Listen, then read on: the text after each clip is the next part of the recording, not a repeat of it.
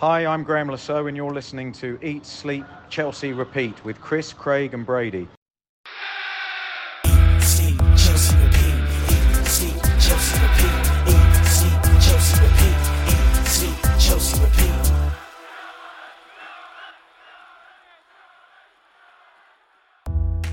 Welcome to the Eat, Sleep, Chelsea, Repeat pod.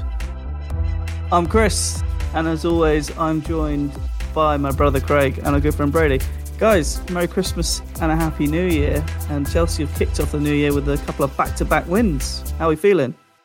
Fantastic, feeling positive heading into New Year. 2023 was poor overall, but 2024 feeling good, feeling optimistic, going in the right direction.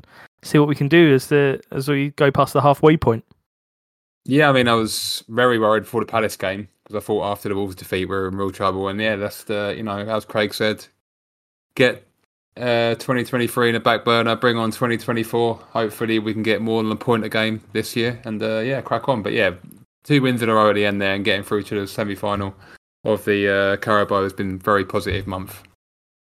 Yeah, absolutely. Start with sort of looking at that Christmas period and where, the Newcastle game where we got the late equaliser with Mudryk, a long game of sort of attack versus defence after Newcastle scored through a Badiashile mistake. But we looked for an answer and it just never looked like it was coming until the very last knockings of the game where Trippier made the mistake and Mudryk capitalised, and some really, really good penalties from us. I was quite surprised at how good we were at penalties. Which was nice. And that kind of, obviously coming off the Sheffield United win, put that together as well. And we were heading into Christmas Eve against Wolves, but it didn't quite go our way, that game. Wolves, was a bit of a disappointing game really overall, wasn't it? But the Newcastle game, just to focus on that briefly, I thought could have been, I think now looking back on it retrospectively as well, it's like a big turning point for us really to look forward to these the Carling Cup semi-final and final, the Carabao Cup semi-final and final now potentially. Borough's a great draw for us and probably going to end up playing Liverpool in the final, which would be a fun day out at the very least for us, and something to celebrate for the fans hopefully, because it's been a tough period, I think, to be a Chelsea fan, to go from, winning the Champions League not so long ago to potentially, not competing as hard for a little bit. So I think that was a big turning point. I think if we got knocked out to Newcastle in that fashion and in the sort of game where, Newcastle sat so deep and defended and we couldn't break it down again, I think it would have been a really, really frustrating loss. But yeah, Glad we got the win there on pens, and then you look like this period coming in where we've got 3 decent fixtures. Wolves away turned out to be very, very, very tough game, and we didn't compete at all on the day. Again, looking back on it, there was obviously that moment where Sterling in the first half was completely through on goal and could have easily squared it. It's probably the worst thing he's ever done in a Chelsea shirt, that moment, and you see that still, it's depressing really. And then to go on to lose that game, very, very disappointing. What did you make of that Wolves game, Brady?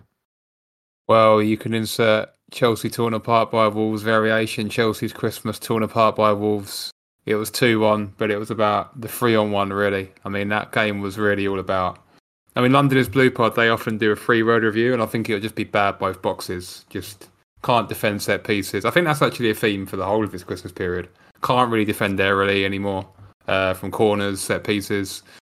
I'm not particularly good in boxes in this game. It was quite similar to another team beginning with W away. I thought it was quite similar to the West Ham game. I think we should have been ahead clearly at half time. And then the second half was pretty muddy really. Kind of we conceded a goal and then we kind of bit of pressure and then we conceded another one and then we get a consolation. But yeah, it wasn't a good game. And it was there was a silver lining of obviously the Nkunku goal, but I think it was really standing out where and real lack of discipline in this game. I think. Poch spoke about they're young, so they're trying hard, but we got. The Sterling yellow was very harsh for the dive, but just to get dissent when you're on 4 yellows is not great either. And we had 2 of our key players out for the Palace game, but yeah, just really a day to forget. Really, Got over it by the time I was having my Christmas pudding on the Christmas day, but yeah, it was a bitter taste to have it on Christmas Eve. Yeah, and then we moved on after Christmas. We had a home game against Crystal Palace, which we won 2-1. Probably one of the better first halves I've seen this season, actually. Yeah, With that first half, really good, big chances we created. Some absolutely glaring misses, as we've become quite accustomed to this season, maybe last season as well, really. But we did manage to score one of the chances in the first half, obviously going 1-0, and then again some strange decisions at the back for the Elise goal, predominantly from Badiashile and Colwell. And then, again, a bit like the Newcastle game, never looked like it was coming. And then we managed to get a penalty at the end, which Madueke won, and Madueke scored, who seems to have re-emerged in this squad out of nowhere, really. So good on him, really. I mean, this game there was a story. There's a lot of big chances missed. We actually created 6 big chances. I agree with Chris as well. I think that the first half was really promising. I think you saw what Nkunku could bring, that little no-look pass that he gave to Gusto. And I thought Gusto was fantastic in this game. But I mean, the Palace game, it was maybe the turning point in Noni Madueke's season as well, when he came on and won the penalty, and obviously he subsequently scored a goal. But I mean, this game was the introduction of Alfie Gilchrist for me. I mean, what a little cameo. I mean, just it was so funny just the way he got stuck in. It was all over the internet, all over X. And if you could follow us on X, we still haven't reached 2,000 followers, but we will do soon. If you follow us at Eat Sleep Chelsea, hoping to get to at least 5k followers this year. So if you could give us a follow, that'd be fantastic. But yeah, it was refreshing to see a Cobham graduate come in and kind of see the game out. They did a little bit against Luton as well. So yeah, I thought that was really nice, icing on the cake for that victory. And then we were off to Luton. Craig, what did you make of that? Well, I think you can make it whatever you want out of the first 70 minutes. I thought we, in general, were very, very good. And then after that, I mean, it's approaching the worst I've seen us play under Posh for sure. I don't know about before that, but I mean, it was absolutely chaotic for that sort of 15-minute period after that, as if the game had been wrapped up, and then the players sort of thought, well, it has been wrapped up, so we don't need to bother anymore. Then the overlaps on the side, Posh took too long again to sort of react to that. And yeah, I think just overall, you look back at that game and just think, we could have easily held on for 3-0 if we maintained that level and just adjusted a little bit tactically to some things Luton did. And we could have felt really positive after that game. And instead of that, we're looking back on the game and think maybe we were even lucky to hold on, with being 3-0 up with 20 minutes to go at Luton. So yeah, I mean, a couple of ways to look at the game, I think. One is that I think finally some really good finishing in the box from us, which we hadn't seen really at all this season. Some low XG chances converted. Definitely part of scoring goals in football is some good shots from some elite attackers. So fair play to Palmer and Madueke for both their goals in the first half. But yeah, I think just too naive and too lightweight in the game, and at the end there, just the urgency or the magnitude of the situation when Barkley scores, obviously again conceding from a corner. I know as well, I just want to quickly mention Garth Crooks, is it, that writes for the BBC? Yeah. He was actually quoted saying that Palmer, you can do all that stuff at the high end of the pitch, but you've got to sort it out and defend corners better. I think obviously you can see the harsh aspect of that because Palmer has been exceptional for us, but you can also see that, there's parts of his game and parts of all our team's game that's not complete, and one of those aspects for sure is physicality, and exposed again another corner. So I think lots of positives and negatives from that game. I think I agree. I think the finishing was really positive for us. Palmer did really, really well for both his goals. Madueke took his goal fantastic. The Madueke team goal was really good, like the way we moved up the pitch. Yeah. It's more what I would expect. I thought it was one of the best team goals of the season. I thought it was yeah, definitely. Yeah, like people moving, passing. Colwell got into a really, really good position for that and played the ball across, which I really liked. And then, straight into the wingers, which you see with a lot of the top teams. I think there's a lot to like about some of the performance, but again, it's sort of flashbacks to that Manchester United game. It was almost flashbacks to the Arsenal game, when they scored, and then it all just sort of goes into chaos. It sort of reminded me a little bit of quite a lot of games this season where it just seems to flip quite quickly, and they don't seem to have the mentality installed in them yet to really like understand how to play out wins, how to maintain good levels towards the end of the match, what they should and shouldn't be doing. Also, there was lots of tactical issues with Poch. Brozier had his worst ever game, maybe for us. I don't know how he survived, and Jackson for long periods. So, yeah, there was lots of stuff to take away from that game, which doesn't leave a good taste in your mouth. But it's the only the second time this season we've had back-to-back wins in the Premier League, and that's quite telling in the where we are in the league as well.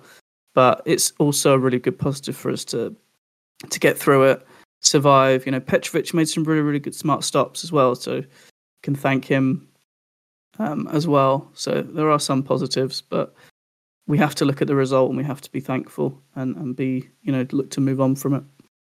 I think I've got a little bit of a different aspect. I mean, the last 20 minutes was awful, and we conceded 2.5 xG to Luton. That's not good. But I'll say it's one of the first games really where, other than maybe the Man United game or the Newcastle game, where there's been plenty of times this season where the other team will go away and go, Chelsea should have won today, or Chelsea should have got a point, or I mean, comes and goes. It reminded me a little bit of kind of a moment, kind of the Manchester United team of the last few years where maybe they've been, I think Everton away recently, they ended up winning 3-0, but I think Everton created about 2 xG in the first half. It reminded me a little bit of that game. Sometimes just the other team just doesn't take their chances, or we get a bit lucky, and it was chaotic at the end, but I'm fine with this team being clinical. You're not always going to play really well. I mean, Kenilworth Road, people might laugh, but it's actually been a very tough place for teams to go. City's got a 2-1 there. It's kind of a difficult victory. Obviously, Arsenal got a 4-3 last minute one.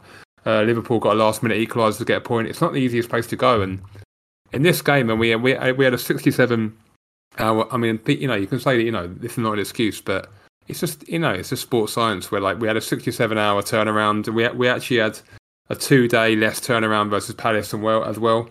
So yeah, I actually thought going back to the Palace game, that was a really pivotal victory, because I was very worried about that game going in with because I thought it was quite risky to start in Nkunku in terms of only having a selection of minutes and then starting. So I'm pretty positive about it. I mean, if that happened every game with Luton, and obviously we've seen some evidence of the team crumbling a little bit, but they did hold on. So yeah, I've just got a little bit of a different spin on it, because I think there's been plenty of times when we've dominated the XG and we've gone away shaking our heads how we haven't got one and got a point, which I'm sure Luton might have done on Saturday. But yeah, I mean, two wins in a row and 3 wins in 4. I mean, that's been gold dust really in recent times.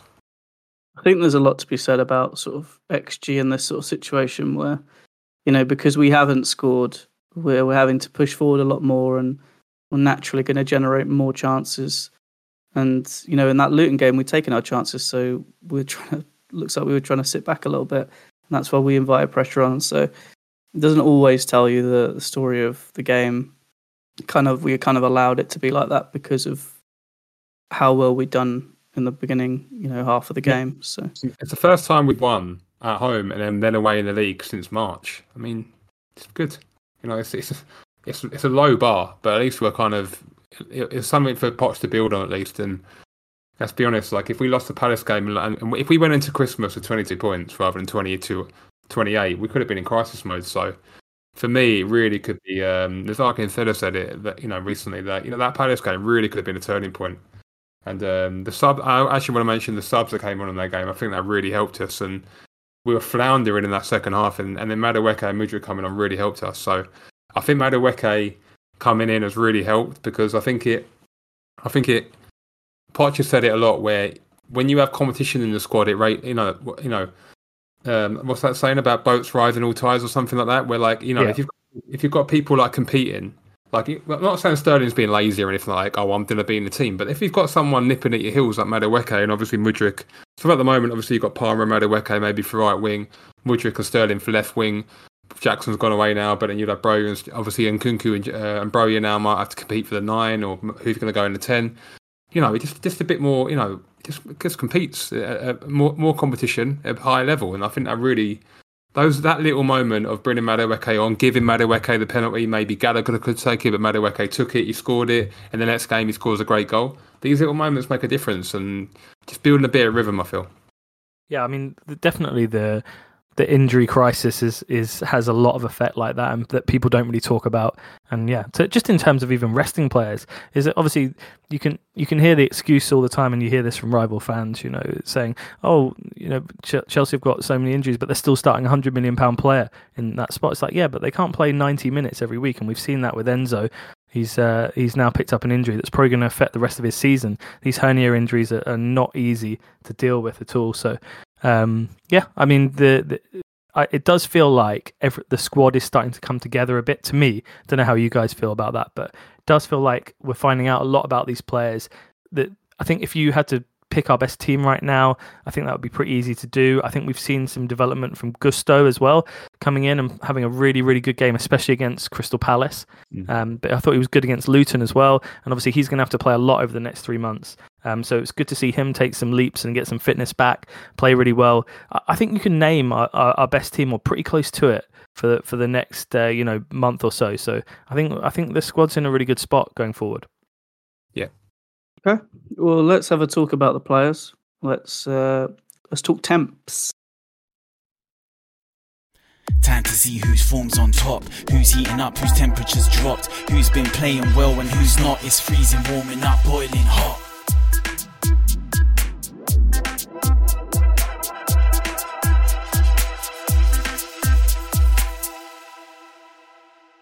So this is going to be a Christmas period temperatures, as we've been offline for a few weeks, enjoying ourselves, I hope. I'll be festive. One of you, I'll be festive. I'm still in a festive mood. One of you boys go first. I don't mind. Well, I can go first if you like. Go on then, mate, if you like. If you're going to offer it up. Merry Christmas. The Christmas freezer. What's stuck in there? Well, there's sprouts. Yeah. There's carrots. Chipolatas from last year. And there's also Buddy Ashile. He's in there. It can't be. I mean, he's had an absolutely torrid Christmas period. He started before that, if I'm honest. But you expect people to improve because he come back from big injury. But the Newcastle game is a complete and utter mistake for the goal. The Wolves' second goal is a mistake. And I wouldn't blame him for the Palace goal. I think that was Colwell. And he was involved in the Luton game, rightly so. But he's been shocking.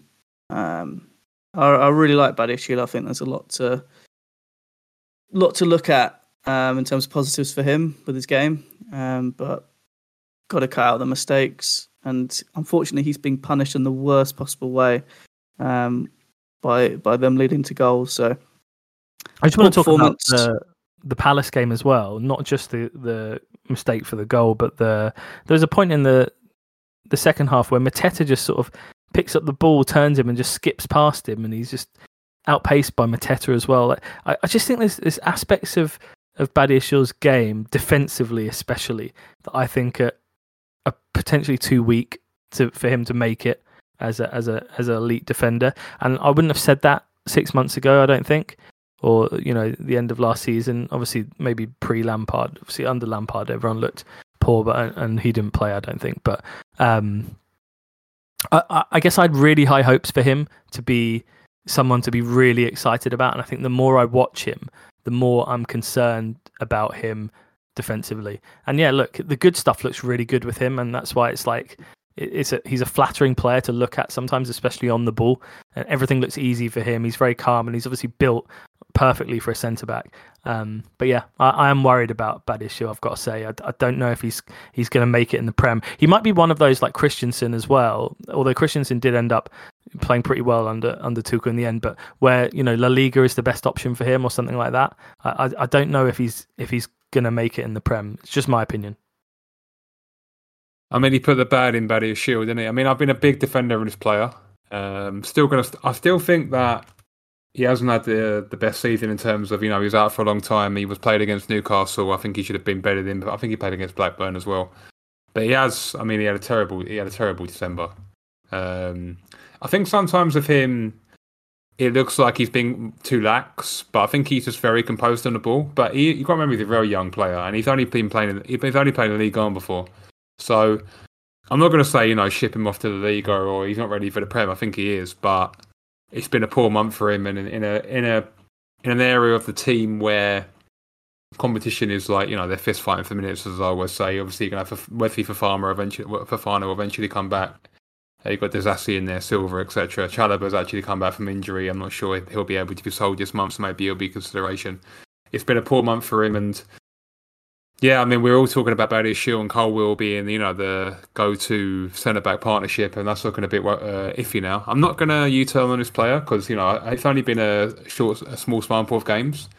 But he had a terrible game against Newcastle, and against Wolves he made a mistake. He's been really struggling, so don't know if he needs to put fitness up. I mean, sharpness and application is clearly something that he needs to work on. I think the ability is there. I think it's more, like you say, adjusting to the pace of the game, the sharpness, the application, and things like that. But it might be like personality. Like he doesn't really have like, if you think about Colwell and his personality, like he's quite a fighter. He's quite aggressive. Badiashile seems a little bit more lax, and you kind of saw that with the Wolves goal where he makes a mistake. Obviously, he plays it to the striker, but he doesn't have that aggression or desire to really stop the shot. He just sort of puts his foot out. It's not. I don't know. It's not Alfie Gilchrist. That's for sure. No, true. But I think he says mentality. I think to a certain sense that can be coached out of him. I think he can be made to be a little bit more intense. I'm not sure it's definitely a personality thing, but I've gone from saying that he's probably one of the best young centre backs in Europe to definitely maybe revising what I've been thinking about that. But yeah, hopefully he can just get. I really don't think it's helped him not having a run of performances in the team, and had a really come back from injury, and we do forget he had a long injury layoff, and other players have been given a bit more time to bed in after long injuries. I think we forgot a little bit that he was out for a long time, but yeah, because it was over the summer. But not been a good season for him so far. Who's next? I'll go next. Easy one for me. I do think Badiashile's a good one, but Armando Broja is the easy, low-hanging fruit, I think, in this team right now. Just, I think when he was coming back, I'd love to go back and replay our opinions on him in terms of what we thought he was going to bring. Obviously, at that point, Jackson was really struggling as well, probably just before he was coming back for the first time, and then he got re-injured. But I think we all had quite high hopes for him in terms of the play he was going to be. We'd seen a lot of pace, a lot of power, strength, also intensity as well, something I would have associated with him. I don't think we've seen any of that. I really don't. I'm not sure. He's a player playing in a shell at the moment. And I think under Posh, I think we've seen a lot of players take a leap forward, especially players like Gallagher, where he's really sort of rounded his game and become a really complete player. And I just was sort of imagining what Posh could do with a player like Broja, who's a sort of raw player, but it's got everything you need, like physicality wise, to be an elite striker. And I'm so disappointed, with what we get at the moment. The output's just not there. And obviously, look, it's a winter freezer, so it's a short-term analysis of him. I'm not going to give up on the player after a bad 6 weeks or whatever, but I am left very disappointed with his impact in games. I think with Broja, there's a lot of hype around the player. There was at least. And there's been a lot of, there's I consider said as well that, he's well liked around the clubs. I mean, there's a lot of scouts that are after him, but we haven't ever really seen this player play particularly well for us. I think he got a goal we've barely seen him play. I mean, he only got 6 goals, in 32 games for Southampton away. It's not that prolific. I mean, obviously he's very young, so, you've got to take that into account. But there's a lot riding on his kind of reputation and hype, and this player is going to be thought of the next big thing, maybe, and he's not seeing it really. He's not really putting the pieces together of the puzzle of these kind of attributes. He missed an open goal against Sheffield United, and okay, that can happen. But I mean, he really, really. I mean, we'll talk about it in the next pod about Preston North End. He really needs a goal, and yeah, the confidence isn't there. He's been hooked. He's getting hooked a lot in early games. He got hooked at half time against Burnley, and he gets hooked on the hour pretty much every game. And you can't say it's a fitness thing now. So yeah, I mean, I know that Poch really rates him highly, as do a lot of coaches and the scouts. And I think he's very high on the data models from hearing different podcasts and things like that. But he's not performing on the pitch, and at the moment he should just hit the bench really. But it's a worry because you never thought we'd say this, but we might end up missing Nick Jackson over the next 4 or 5 games. He was looking pretty good at left wing actually. I've been calling that all season. That's a good little. I'm happy about that. Yeah, absolutely fair play to Brady on that one. I did not see that being a thing at all. That's actually the heat map that he operated for in Villarreal when I was looking for scouting videos of him. Looks way different being sort of just a left forward rather than number 9. But not a 9, Jackson. I don't think. No, but left forward, whatever you want to call it. I mean, there's a lot of variations. Left 10 or whatever you want to call it. But yeah, and with Broja, I mean, we've got a big month this month. Could potentially be getting into a final. They're not going to hang it out on him. They might have to do. Obviously, they can play Nkunku up front, but if he's not fit, I'd probably prefer just to play like Palmer false 9. To be honest, I just don't really think that Broja is up to it, and I think he should be brought on and play for 30 minutes and 40 minutes until he proves that. I mean, I'll probably start him on Saturday against Preston North End, but otherwise, I wouldn't be starting him in games. It's just not playing well at all, and we're not a charity. You can't. You don't live off hype for too long in 2024. I'm afraid. So yeah, he's got to fix up sharp. I'm afraid, especially in that position when you've got names like Osimhen and players coming in. If he doesn't hit the ground running soon, I think he could easily be sold in the summer. I think.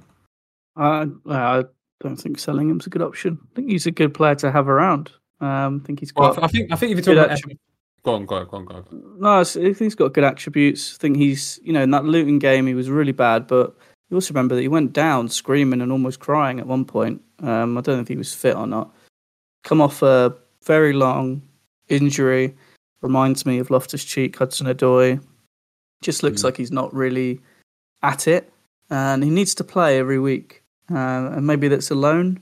Maybe we get someone in, I don't know. But I mean, we definitely can't afford to loan him now. We technically can't loan him because we're not allowed to loan him. But we need him playing. He's at the age now where he should be playing every week, so we should be seeing him in all the cup games. He should be starting all of those games for us.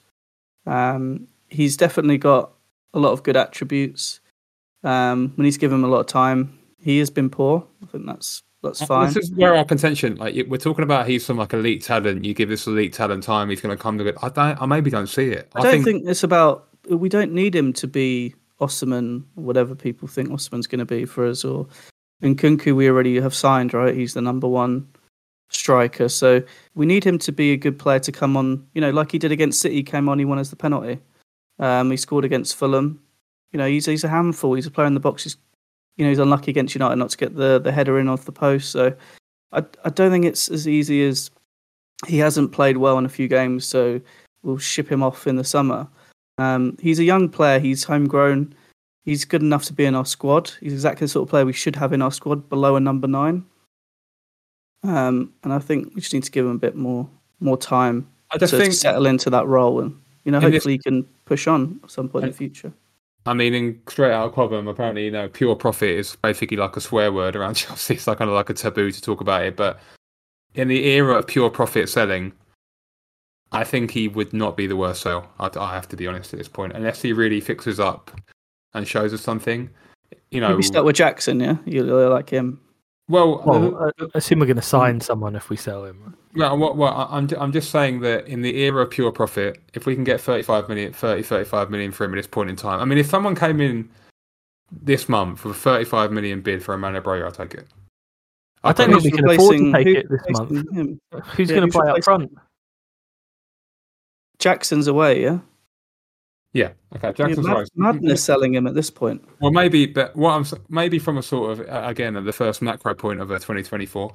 when we talk about selling players, I would definitely sell him before, not in this climate, but I'd definitely sell him before I sell Gallagher, for instance. Sure. I think Gallagher's easily I just think a little bit like Hudson-Odoi and a little bit like Loftus-Cheek. There's a lot of hype around this player and like, oh, he's the next big thing, and then it just fizzles out to nothing. He's just there's a lot of players who are that's like 95% of our signings of all time. Yeah, but there's a lot of players who are exceptional academy products. It just doesn't happen for us, and they have to go down a little level and rebuild their career. I'm not saying I want Abranya Brody gone. I think I've been a real fan of him, and I'm not U-turning on him. But he's unfortunately in a position where we can't really afford to like give him lots of games and go through ups and downs because the form is already terrible. For the team. I mean, we're dead in the water this season for Champions League, basically. So, I agree. So this is exactly the sort of time we should be. It's what we should have been doing last year. I just don't know if I trust him for like Middlesbrough away or those are big games. Like that's a big. I mean, I know. Well, Nkunku's going to be on the pitch too, right? Yeah, of course. But I'm just saying, at the moment, you can't hang your hat on him. You can't score a goal. I won't be hanging my hat on Nicholas Jackson, but he seems to have started almost every game for us. But we've seen some flashes from Jackson, though. I think. Yeah, I'm not. Look, Broya. He's played every game. Broya, hopefully he can stat pad a little bit against Preston from there. And what I mean by that, it doesn't mean a derogatory way. Hopefully he can get his confidence up, maybe get a couple of goals, because I think he definitely will start on Saturday. And we'll talk about that in the preview. But yeah, I agree with the freezer. I mean, he is the standout kind of poor player in his team at the moment in the attacking area, at least. Obviously, defensively, we don't look good, but attacking-wise, he's stinking out of the place, to be honest. So he's got to get better. I'm sorry. Yeah, I'm interested to see who you've put in your freezer, Brady. I mean, there was no one left, really. Yeah, those are the two standouts. Oh my god, there's a few. There's someone else, surely. I'm going to put Raheem Sterling in the freezer. Oh, he hasn't even played, has he? That's tough. Well, I'm going to put him in. I'm going to put him in. Not ready for a playing thing, but I just want to just let me explain. It was a bad trifecta for Raheem. Obviously, he had that that viral miss. And he actually played quite well in that game against Wolves. But and he got an assist. But that moment that counts. Fans remember that. And I'm not saying that form-wise he'd be in the freezer, but then he gets suspended for the next game, and then against Luton, you have to say he pretty much was dropped. I think, or not selected. I mean, I know Madueke. There's a lot of things. Madueke's got to come straight back in. You could have played Sterling. I mean, I guess he wanted to play Jackson for his last game.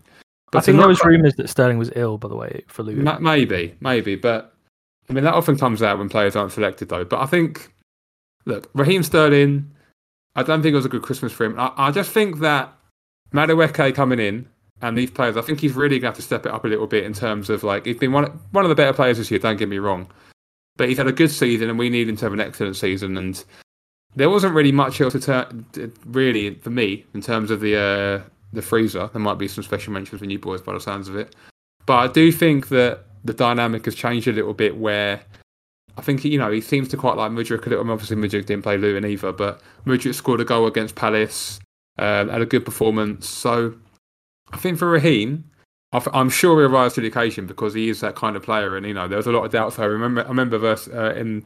I think it was the last Euros of England hosted it, and they found that Sterling shouldn't be playing, and he was one of the players of the tournament for England. I'm sure he'll rise to the occasion, but I do think that it wasn't a great Christmas for him, and yeah, I mean mainly because of the miss, but mainly because he hasn't really been involved much, and not obviously not on the periphery. But you have to say that it's not a shoe-in that he'd be back in the team and be first and be one of the main attackers, and that's maybe a bit of a backstep for him in his career at Chelsea a little bit.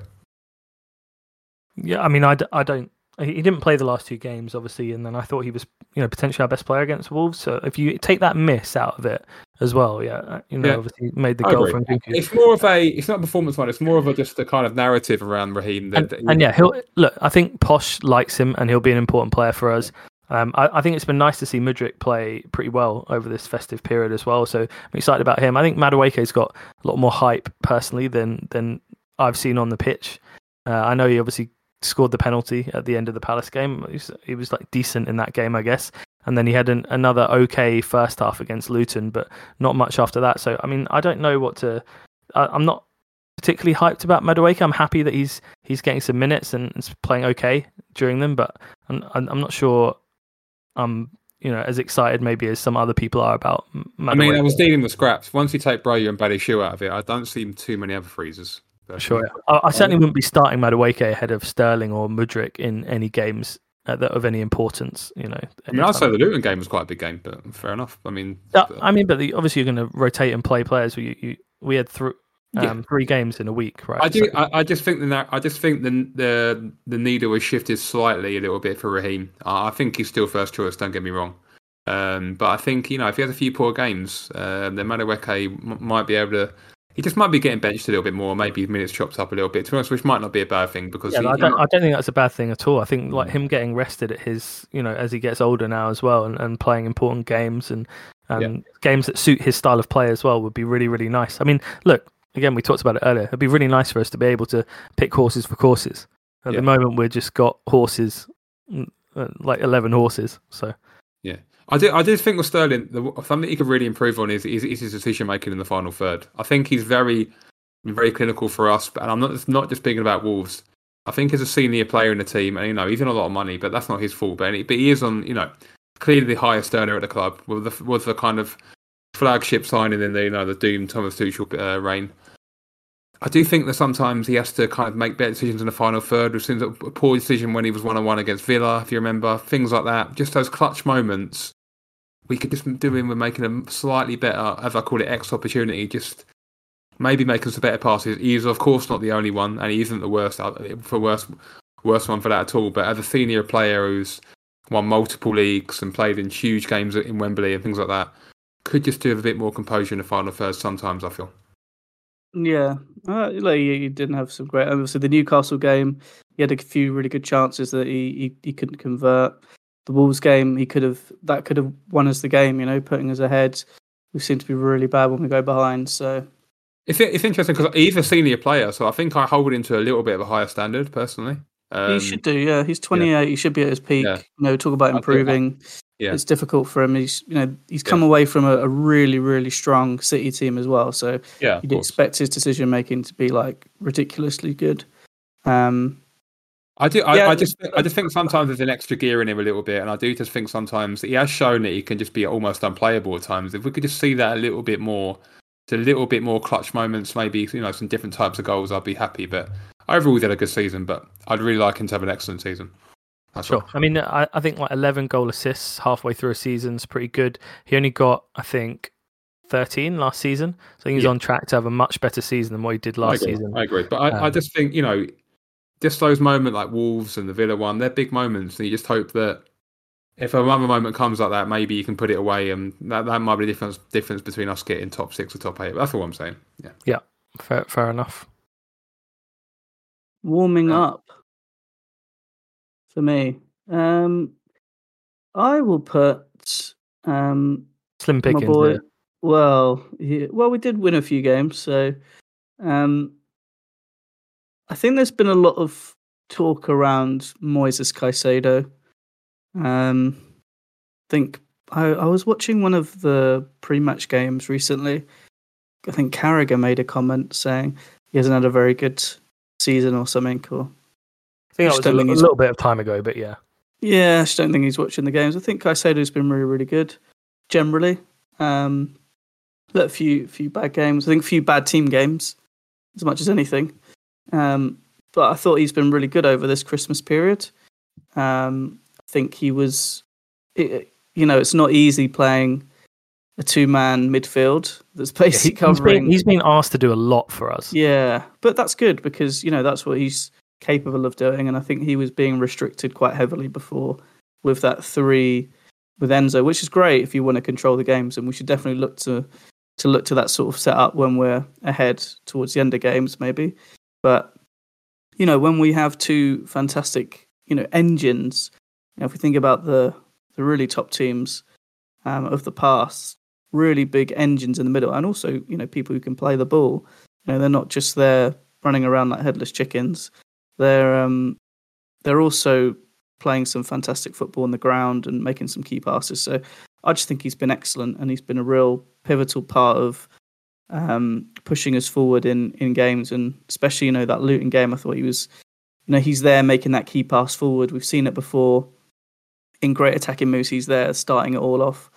Seeing the runs and playing us in.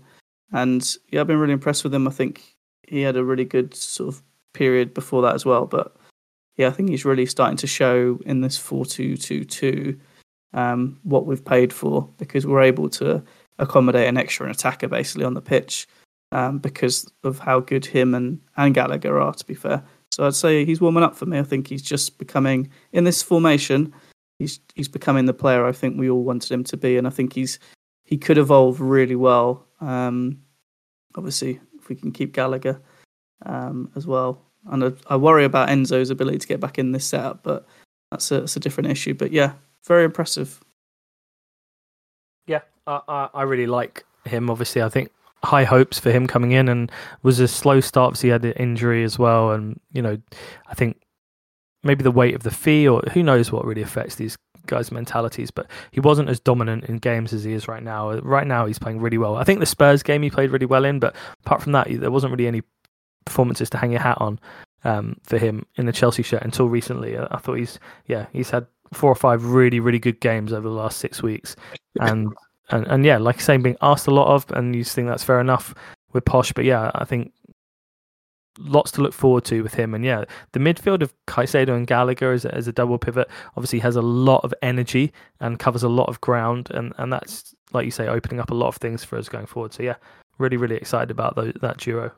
I think he is like literally warming up, where I think, the Craig alluded to it there, where, I think he was stuck in central London hotels with his agent trying to get the deal done throughout the summer. I mean, I think obviously Brighton were kind of, I think they said he was injured already when he wasn't. They were just not invited into pre-season, and there was, there's all sorts of stuff going on, trying to get the fee up and all sorts of nonsense. And it's stressful. I mean, whenever you have a big life decision going through for yourself, or like, if you move in a house or there's some big change in your life. I mean, I'm sure it was like really stressful for him, and he showed that. I mean, the West Ham game, obviously, he gave the penalty away, and I just think game by game, although it's not kind of linear, he has just steadily improved, and hopefully by February, March, April, kind of the clutch months of the season, we can really, if we get to a final against Liverpool or get to a Carabao Cup final, obviously that's not happening yet, but big games, maybe we can get in the top 6 now, the way the league's kind of settling. So I do think he's got a lot of really good attributes. He's very aggressive, sometimes a little bit too aggressive. Sometimes I think he can put in a bit of a silly challenge. I think there's a couple of times where he put in some poor challenges this year. I think there was one against, I think it was Newcastle, where if there was VAR, I think he would have been sent off. I think it was in the first 10 minutes.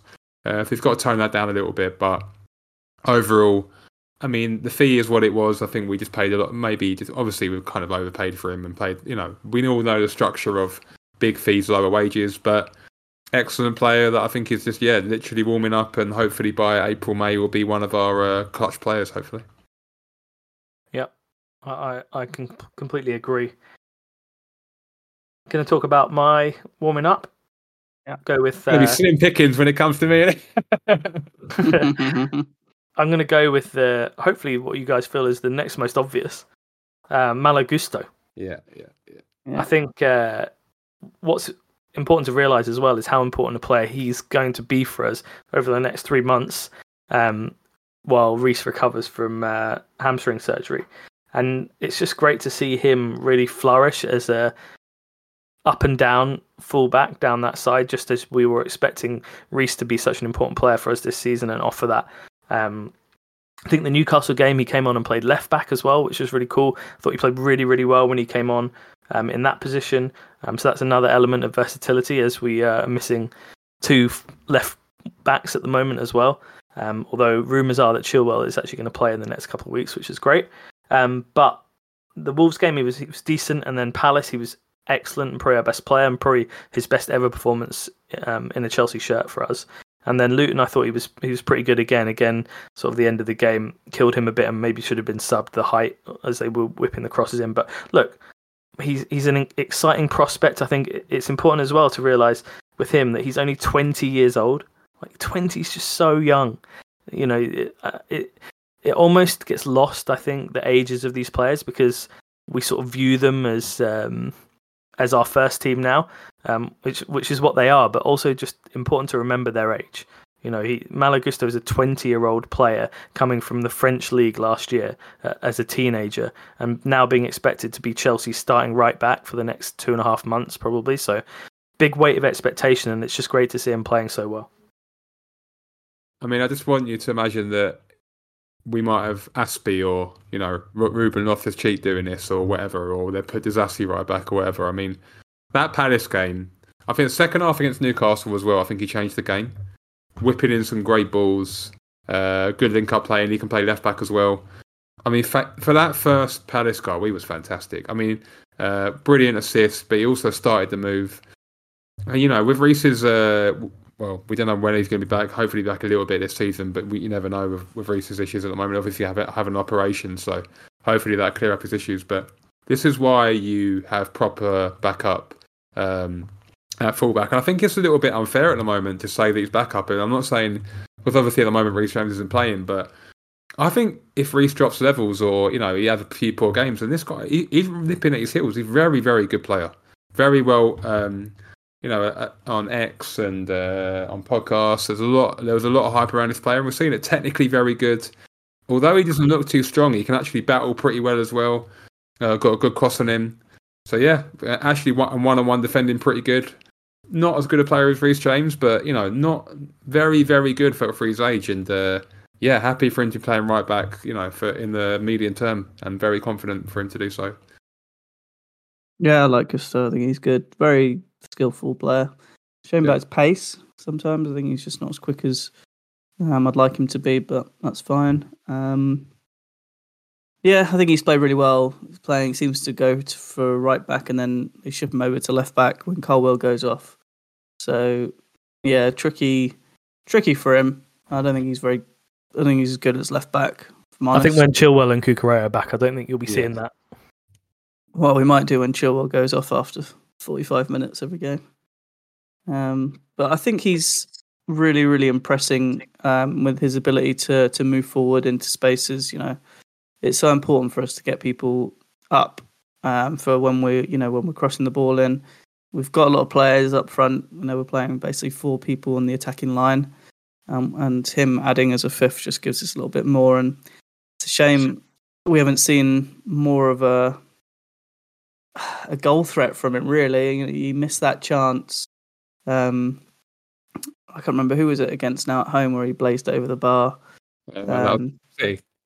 Yeah, so we could do with him maybe putting a few goals in. It'd be nice. But I'm happy with the assists. Some good accurate passes for some crosses as well. He's not just hammering it in there a lot of the times when he's in good spots. So yeah, really, really. He looks really good positive. in build-up play as well, I think. Yeah, he's got a good awareness. Sometimes I'd like him to do a little bit more, but he clearly wants to get forward and affect the game on the other end of, at the front end of the pitch, which is something I'd like to see from a lot more players. But very, very hopeful for him, and good luck to him. He said he's 20, so he's blood on the hands of Reece James for allowing him to play so many games. But I think we can be happy that he's doing really well, and he was unlucky to get injured before. I think he's only had 4 starts in the Premier League this year, and he's got 3 assists. I mean, that's pretty good. Only 800 minutes, so for getting an assist every just 250, 300 minutes in that position is always pretty good. That means you'd be getting 10, 12 a season. But no, he was unlucky also with the red card, I thought, at Villa. Yeah, I mean, obviously that kind of killed his development. Like he kind of. Well, he got injured straight after that. Yeah, as well. That's what I mean. That killed his momentum this season. So again, he's come back from an injury. Same old story of our players. They can't seem to stay fit when they start playing well. But hopefully he can just stay fit for obvious reasons, because obviously we'll have back to Disasi right back basically. But I mean, we're very reliant on him at the moment, like Craig said, and hopefully he doesn't run out of gas, or mentally doesn't get worn out. But yeah, we need him to play all the time. Yeah. Brady, do you want who's your warming up? Right, quick warming up. It's Noni Madueke. He's navigated a tundra of Pochettino National Park and finally found warmer climates. From Mayfair to fair play. I mean, this player has got a lot of good attributes. I said last season I was really hyping up this player. Obviously that cooled because I haven't really seen him, to be honest. But really, really good composure for that penalty. I mean, penalties, I think it's underrated. Penalties are big moments. A lot of people talk about Cole Palmer scoring 4 penalties, but I mean, a really big pressure penalty. That was huge. If we didn't win that Palace game, that could have been a pivotal moment in our season the wrong way. So the thing with Noni is as well, he seems like a really nice lad, really good personality. I mean, I think you'd have a beer with him, but that doesn't mean that he's a bad player.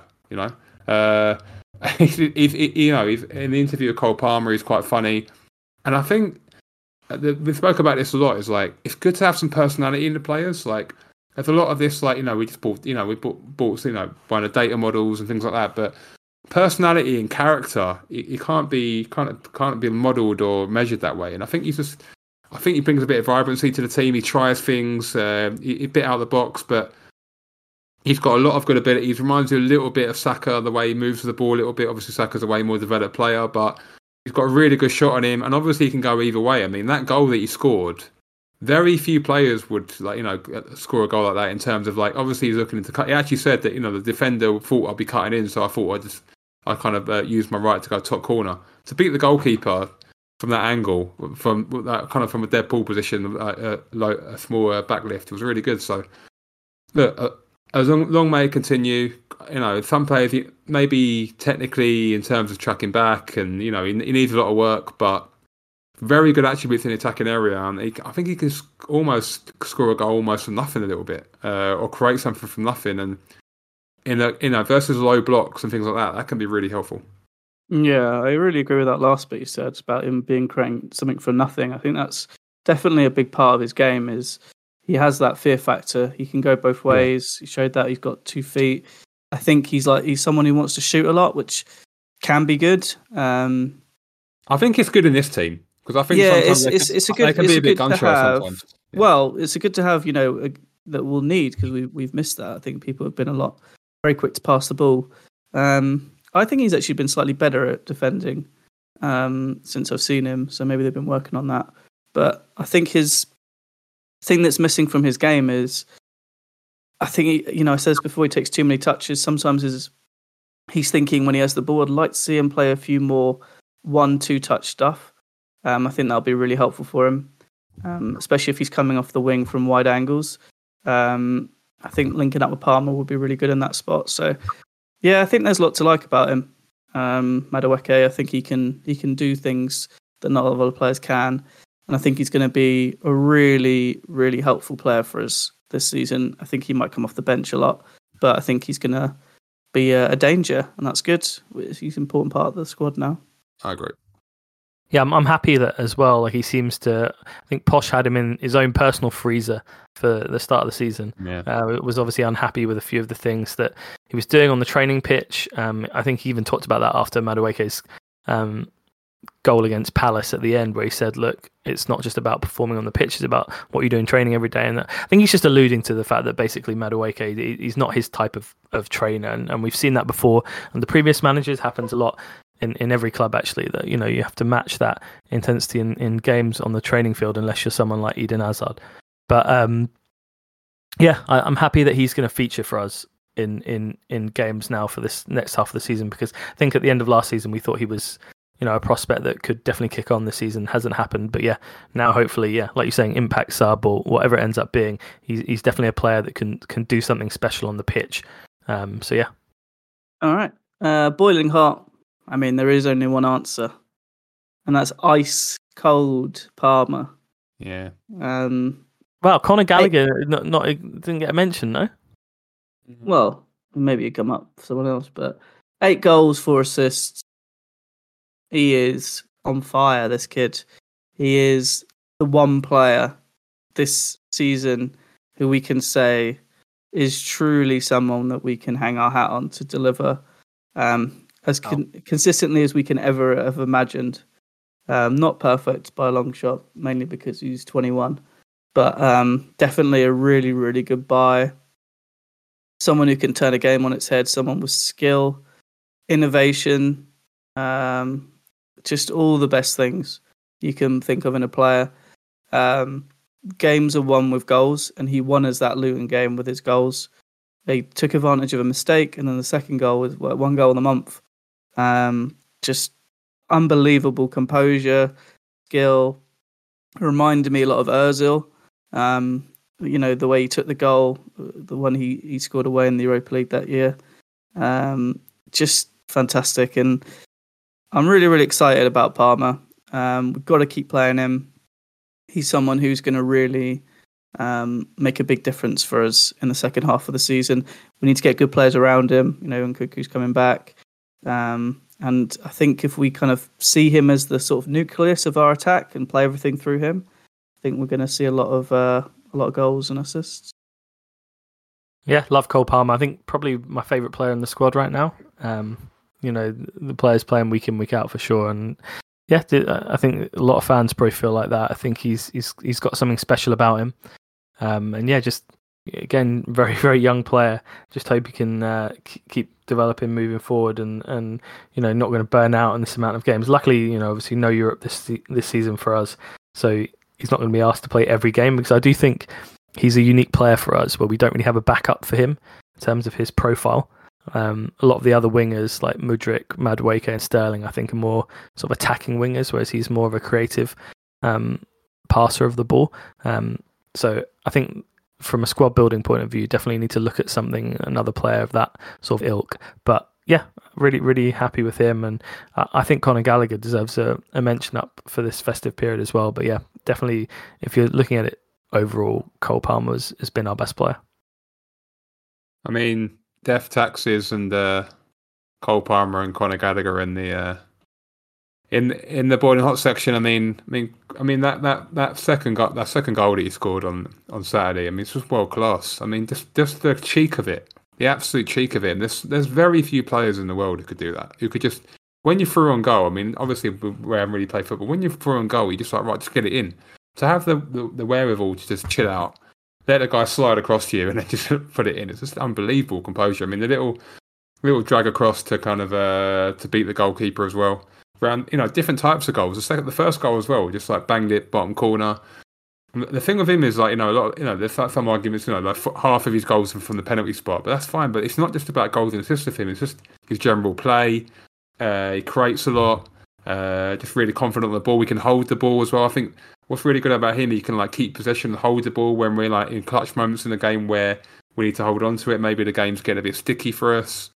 Just generally a fantastic pickup. And yeah, I mean, I've actually heard this week on the podcast that he was at Man City were actually offering him out for 25 million, and when we came, they thought their chance for him were 40 million, and Bowley being Bowley, he paid it. But yeah, worth every penny of 40 million at the moment, and our best attacking player. I mean, probably photo finish for our best player this season as well with Conor Gallagher. So brilliant signing so far, and yeah, fantastic. I wish I knew a few more City fans to give them some stick, but I don't. No, I think we gave. I mean, they got De Bruyne, so I think they'll be all right. He looks like a problem solver, Palmer, as well, which is good. Yeah, I agree. Looks like he just needs to get everyone on the same wavelength as him, and should be good. Anyone? Craig, boiling hot? Yeah, I mean, I was going to say Gallagher. I think he's been really good again, but I think we've talked about Connor a lot, and the other reason I'll put him in boiling hot is it looks like he's going to stay, and hopefully maybe sign a new contract as well. So we'll see what happens with him. But yeah, certainly well deserved. I thought, especially looking back, obviously it was a while ago now, but that Newcastle game, I thought he was absolutely unbelievable. So yeah. I think he's been so good, it goes unsaid that he's just up there warming up, boiling hot every week already. I mean, I think he didn't have a great game against Luton, but generally just his improvement this season from last, especially technically as well, on the ball as well. I know he hasn't scored any goals, and he needs to improve. He's got to get his shooting sorted. It's absolutely shocking. But he has definitely sorted his. No, he's very good on the ball. So yeah, all good. Awesome. Brady, do you have anyone else? No, I think. Oh well, Alfie Gilchrist maybe. Hey, we'll give Alfie a shout. Yeah, just give him a shout. Just special mention. Special mention. I mean, John Terry's been bigging him up. I saw a video where some partner asked him at a Q&A, who's the Cobham guys coming through, and Cobham's been sort of sidelined a little bit of all the, kind of all the recruitment the way it is. But you've got to remember that we still have a very good academy, and we're still going to get some starters coming through. And who knows whether he'll, make it in the first team and whatever. But just to see that passion is just so refreshing. Whether he becomes a Chelsea player long term or not, that's the difference you get with Cobham players. They just literally wear their heart on their sleeve. And sometimes, they might do something stupid or get a yellow card or something silly, but it's almost worth the upside of just fantastic for the fans, and especially in the time when the team are not playing well, when we're mid-table. Let's be honest, we're mid-table and we're kind of readjusting our expectations. Someone to come on and just get stuck in like that, it's just fantastic to see. Yeah, I mean, it just shows as well. I was thinking about what a low bar Chelsea really fans have in terms of just what we'll give respect to and what we'll pay credit to, and like coming on and like making some ridiculous charge down that ends up in a throw-in or whatever it was down the right side of the pitch when you're only on for 90 seconds. I mean, that impressed a lot of people. I mean, it's just some of these players need to realise that a bit of passion, a bit of intensity on the pitch goes a long way. And I think we've seen it from a few players this season. And I think a few players could maybe show it a bit more, and they've got it in their locker and they're maybe holding back because they're a bit younger, like players like Levi Colwill. I think Chris alluded to it earlier. Like, he's got an edge about him. He's a winner. You can kind of tell it in the way that he behaves. And he hasn't really let it show yet, in the same way sort of when you join a new team at work or something, you're a bit subdued at the start, you're sort of knowing where you fit in. And I think, for a lot of these players, having that group reset or whatever, you've got to find your role and know where you fit in. But I think once they start shining and showing their personality, I think players like that and will really show. And yeah, I think Gilchrist is another guy he's a winner. I think you can tell it straight away when he comes on to play. He's talking a lot as well as a young player, which is impressive. So yeah, good shout out, I think, Brady. I think he's touted as a centre back, Gilchrist. I mean, he's only 6 foot. I'd be surprised if he does. He looks more like a DM to me. Yeah, I would put him. He could actually also be. I mean, I see how he is on the ball. He could actually be a right back. Not be a bad spot for him, to be honest with you. Put him anywhere. Just get the ball. Well, yeah, but I think be interesting. Obviously, be loaned out whether the January or. I mean, I have no idea whether he is good enough long term to play for the club. But wow, short term he is. I mean, that tackle. I mean, to win that tackle and then the whistle to go and get saluted, that's a wonderful moment. And yeah, just giving us. Especially for the away fans as well, the away fans who travel to Luton, they travel to Wolves, just so 600 of them. Yeah, just for the match going fans, the away fans playing, going midweek during Christmas at Palace as well. Just fantastic to see, rather than we don't really see that from some of the other signings as well. So yeah, that's what Cobham can bring, and whether he develops or not as a Chelsea regular, we'll see. But yeah, just brilliant to see, as I said before. All right, well that concludes the Christmas period. Quick little shout out to Brady on the FPL, top of the pops. I wasn't gonna say it, but yeah, I am top of the league. You with the cookie cutter Salah. What happens if one of us wins? Did second place win the prize? Ooh, these are good questions. Should be answered off air. The second in the league is my good friend Jake Barlow, who of course did the theme tunes and our skits for the pod. So I said to him, he can have the voucher if I'm top, but I don't know if that's a false promise or what. What are we saying? Yeah, no, I think that works. Yeah, I certainly won't be buying you any Chelsea merchandise. So. But I also want to give a shout out to me for the most points this week and triple figures. Pretty hard to get 100 points. Ton up, mate. Ton up. Well done. Ton up. So yeah, making some ground on my fingers. Areola. My fingers scrolling down here, still scrolling. Oh, there's Chris. Right. Captain Jack Grealish, was it, Chris? 42. I heard Jack Grealish was playing Sheffield United, but clearly it wasn't enough. I'm sorry, Miss Jackson. He's gone. He's gone because of the AFCON. He's gone.